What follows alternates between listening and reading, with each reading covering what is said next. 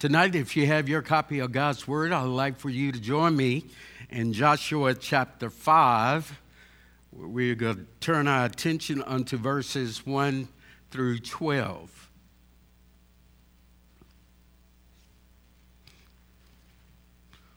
While you're turning there, let me go ahead and express my thanks and gratitude to the session, to Pastor Caleb and all of you for permitting me this opportunity to share the Word of God with you on tonight.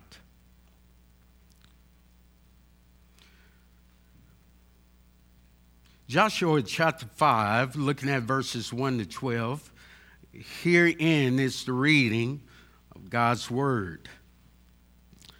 As soon as all of the kings of the Amorites who were beyond the Jordan to the west, and all the kings of the Canaanites who were by the sea heard that the Lord had dried up the waters of Jordan for the people of Israel until they had crossed over, their hearts melted, and there was no longer any spirit in them because of the people of Israel. At that time, the Lord said to Joshua, "Make flint knives and circumcise the sons of Israel a second time." So Joshua made flint knives and circumcised the sons of Israel at Gibeath-Haaraloth. And this is the reason why Joshua circumcised them. All the males of the people who came out of Egypt, all the men of war, had died in the wilderness on the way after they had come out of Egypt. Though all the people who came out had been circumcised, yet all the people who were born on the way in the wilderness after they had come out of Egypt had not been circumcised. For the people of Israel walked 40 years in the wilderness until all the nations, the men of war who came out of Egypt, perished because they did not obey the voice of the Lord. And the Lord swore to them that he would not let them see the land that the Lord had sworn to their fathers to give to us, a land flowing with milk and honey. So it was their children, whom he raised up in their place, that Joshua circumcised, for they were uncircumcised because they had not been circumcised on the way. And when the circumcising of the whole nation was finished, they remained there in their place in the camp until they were healed. And the Lord said to Joshua, "Today I have rolled away the reproach of Egypt from you." And so the name of the place is called Gilgal to this day. While the people of Israel was encamped in Gilgal, they kept the Passover on the 14th day of the month in the evening of the plains of Jericho.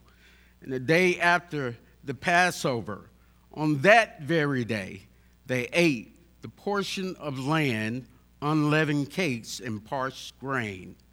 And the manna ceased the day after they ate of the produce of the land, and there was no longer manna for the people of Israel, but they ate of the fruit of the land of Canaan that year. This concludes the reading of God's Word. May He bless us and enrich us in our time together. Let us go before the Lord at this time. Gracious God, our Father, we come now and we bless your holy name. We thank you for this opportunity to share your word.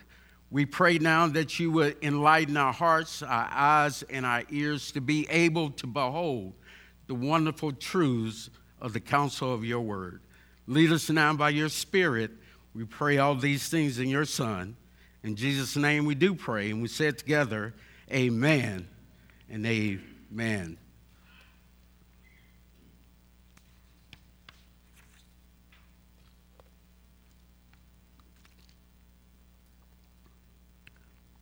A covenant is not a contract. In modern times, we define a host of our relations by contracts. Contracts are usually made for good and services and for hard cash. They can be formal or informal. They can be verbal, nonverbal. In my day, a simple handshake was good enough to constitute a contract because you gave your word that constituted that you were going to live up to the words that you had spoken. But not these days. Many times we have to get things in writing because we want to ensure that people are held accountable for what they have said that they will do. But the Lord did not make or establish a covenant with Israel, nor with his church. What he did was created a covenant by which he committed himself to giving himself for the complete body of Christ. Take, for instance, informal agreements of a patient who fails to meet a doctor's appointment. The doctor don't call you and say, "Where you at? Why you didn't show up to your appointment on today?" No, he doesn't do that. He just simply take note of it, go in and instruct his secretary and tell her, take note of it, and he moves on to the next appointment. But God is not that way. Thank God that he remembers us in his covenant. It reads in Isaiah 49:15, the Lord says this, and he asks a question. He says, "Can a mother forget a baby at her breast and have no compassion on the child she has born? Though the mother may forget," the Lord says this, "I will not forget you. Behold, I have engraved you on the palms of my hand." How is it that we should live in response to God's commitment towards us? I'll give you two words that will help us tonight, and that is preparation and celebration. This is going to be drawn out in our text, whereas we'll see God is telling the people of Israel to prepare for the promised land, and it was by two means. Number one, it was given by a covenant sign and seal. And then secondly, by a covenant meal. As we look in our text tonight, Joshua verses 5:1 is a deliberate and intentional echo of Joshua chapter 2, verses 10 and 11. You will hear these words of Rahab, which is constituting her faith in the Lord. She is now helping the spies of Israel evade capture from the guards. Listen to this and tell me whether or not these words bear any remembrance of Joshua chapter 5. "And she said to the men, I know that the Lord has given you the land, and that fear of you has fallen upon us, and that all the inhabitants of the land melt away before you. For we have heard how the Lord dried up the waters of the Red Sea before you and came out of Egypt. And what did to thee 2 kings of the Amorites and were beyond the Jordan, Sihon and Og, whom you devoted to destruction? And as soon as we heard it, our hearts melted in fear, and there was no spirit left in any man because of you." Watch what Rahab says then. She provides a summary statement to draw out the emphasis of what would be the remaining verses in the text that is set before us this morning on today. It says, "For the Lord your God, he is God in the heavens above and on the earth beneath." These words underscore the entire section that I'm going to be covering on tonight. These words share with us that God is God, therefore worship him and live in obedience to his decrees and commands, and you will eat the good of the land. Rahab is doing something more than just trying to save our hide here. She's doing more than even trying to preserve her life. What she is doing is establishing and announcing her confidence and faith in Israel's God. Whereas the kings of the Amorites and the Canaanites and all the inhabitants of the lands, their heart melted in fear and sadness in face of God's strength and power. Watch this. Rahab's heart melted in faith in God's strength and power. Verses 2 to 12 then shows us how we should live in response to God, our sovereign God. What is our duty that is required of Israel? What is our duty personally on tonight as we seek to enjoy the promised land? Well, first of all, our duty, verses 2 to 8. Israel must prepare themselves for God's promises by receiving the covenant sign and seal of circumcision. Look at verse 2, if you would. It says, at that time, the Lord said to Joshua, make flint knives and circumcise the sons of Israel a second time. Before Israel could proceed into the promised land, the people had to prepare themselves spiritually. And the timing of God is just perfect. That's the kind of God we serve. His timing is perfect. The Lord orders Joshua to circumcise the children of Israel at a time when they would not be vulnerable to attack. Why? Because the king's hearts melted and they was afraid. I remember a movie that I was once watching. You may be familiar with it as well, and most of us probably have watched it. It's called The Lion King. It's a scene in The Lion King where they're in the cave. These hyenas is talking amongst one another, and Scar comes in and interrupts the conversation, and they're talking about how to take over this kingdom. And then one of the hyenas mentioned, he said, Mufasa, and the other hyena responded by saying, woo, that's a name with might and power. And he said, say that name again. I just shiver and shake every time I hear that name, Mufasa, and he said, Mufasa. And she said, do it again, Mufasa. And he's shivering and shaking. That's exactly how the kings are feeling at this moment. They are terrified out of their wits as to God's glory, his majesty, his power, and his strength. They were afraid to attack Israel because they knew they could not win against this powerful God that they had. Before Israel could proceed into the promised land then, they got to prepare themselves spiritually. They must take on the covenant sign of the Lord, and that is circumcision. So the Lord says to Joshua, circumcise the son of Israel a second time. The circumcision of Israel takes place upon the express command of Yahweh.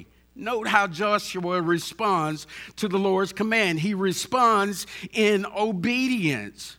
So Joshua made flint knives and circumcised the sons of Israel at Giveth Haraloth, which mean heel of foreskins, commemorating the event of the day. The first generation of the Israelites perished in the wilderness because they were disobedient. They continued to murmur against the leadership that God had placed against them, Moses and Aaron.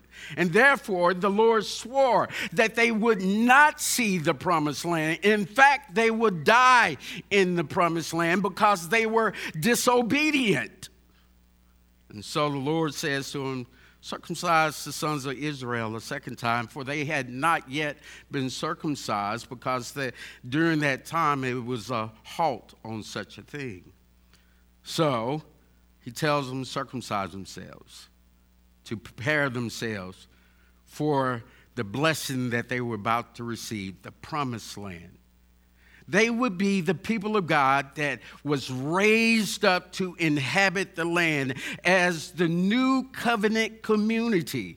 They must bear the sign of the covenant, which Abraham formerly received in Genesis chapter 17, a seal of righteousness of faith, as Paul has termed it. Eugene M. Merrill puts it like this. He says these words: circumcision was the sign of an outward conformity of the covenant, ideal, and was not only perfectly acceptable, but required. However, it was not enough if it was only a physical and formal thing to do. More importantly, circumcision was the inner conformity to the requirements and purposes of God. It was circumcision of the inner man. That's what is in view here. Circumcision serves as a sign of Israel's commitment and devotion to God and God alone. It is to identify them as the people of God. When Joshua completed the circumcision of the sons of Israel, they were given a furlough, a time of rest, a time in which they could heal. And after that healing, watch the perfect timing of God again, the Lord spoke. Today, I have rolled away the reproach of Egypt. Egypt's reproach was actually occasioned by the Egyptians observing the Israelites wandering around in the wilderness for 40 years, and they were dying. And then they would have to vaunt and exclaim against God, "Look, I told you that your God couldn't keep you." But God is faithful. God's promises are yes and amen. Now Israel's reproach has been rolled away. In the place that it was done, it was called Gilgal, which means to roll. No one could bring accusation against God any longer to say that he was unfaithful to his people or unable to keep them. No, God is faithful. Not only must Israel prepare themselves by receiving the covenant sign and seal of circumcision, they also must prepare themselves by receiving a covenant meal. Exodus 12:6 instructed them to kill the Passover lamb at precisely the 14th day of the month at twilight. The Passover is important because it was a proper preparation for them to receive the promises of God. Israel must prepare themselves. This festival commemorated their deliverance from the enslavement of Egypt. This reflection of this event would immediately direct Israel's attention to the goodness and the graciousness, the mercifulness of God, that he had delivered his people out of bondage. Here they are, they're preparing for that Passover meal, and just at that moment, this Passover meal actually inaugurates a dawn of a new day. A dawn of a new day. It was the beginning of something new, something better. As the people of Israel sat in the plains of Jericho, they could then have joy and celebrate in the goodness of God as they began to dream of inhabiting this land through their obedience, that their fathers had failed to do so. Israel had not completed God's requirement of preparing for God's promises by partaking in the covenant sign and seal, and also now the covenant meal. Now what is there left to do? What exactly is there left to do? There's nothing more left to do than to take possession of the promises of God. Look at, if you will, at verses 11 and 12. The Bible says, "And the day after the Passover, on that very day," timing again, "they ate of the produce of the land, unleavened cakes and parched grain, and the manna ceased that day after they ate of the produce of the land, and there was no longer manna for the people of Israel, but they ate the fruit of the land of Canaan that year." Rather than Israel being supplies God's provision now from heaven, he directs them now, "You're not going to get manna from me that is coming from heaven, but now you're going to be able to get it from the land that you're about to inhabit." Isn't that beautiful? How the Lord is still making provision for the children of Israel. So how then, as I rush to a close here, how then does this text apply to us? Well, it applies to us because we now, by the confession of our faith, have become part of the covenant community. We have confessed our faith in the Son of Jesus Christ, and by virtue of doing so, we have now taken on ourselves a circumcision. And that is the circumcision of the heart, that we should walk circumspectly in this world. For we are only sojourners headed to the promised land that is being prepared by our Christ. You remember the night in which Jesus was betrayed? He took up bread and he broke it and he said, "Take, eat, this is my body, which is broken for you. As often as you do this in remembrance of me." In the same like manner, he also took the cup and after sup saying, "This is the cup of the new covenant." He covenants himself through his death. And by virtue of his death, he rises and ascends to the right hand of the Father, and he pours out his Spirit upon us to do what? Circumcise our hearts. Not only do we see the circumcision in view, but we just quoted for you 1 Corinthians chapter 11, verse 23 and forward, that tells us we should partake of the Lord's Supper. Notice what he's doing. He's causing us to reflect upon his goodness, his sacrifice that he will give unto us as he goes away to prepare a promised land for you and I. If we expect to see the promised land, brothers and sisters, we too must circumcise our hearts. We must walk circumspectly in this world as strangers here below, looking for that blessed place in which he shall come again and receive us unto himself, and so shall we forever be with the Lord.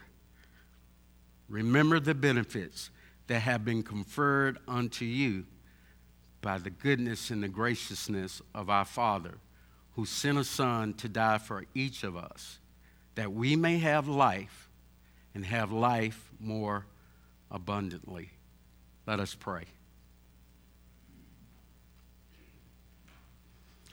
Gracious God, our Father, we thank you now for the hearing of your word. We pray that you would continue to illuminate and instruct us, dear Lord God, as to how we should live, dear Lord. With the circumcision being placed upon our hearts, we should be a walking and living billboard to all men, declaring that you are God. That's the purpose of circumcision, to call us unto yourself, to differentiate us from the world. And then we partake of the meal. We thank you for the body and the blood of your Son, Jesus Christ, that was sacrificed on a hill called Calvary. Thank you for your obedience, even unto the death of the cross. You died, you raised, and by virtue of your raising, you have committed and commended your righteousness to us. We thank you now. These and many other blessings we ask in giving your Son. In Jesus' name we pray. We said together, amen and amen.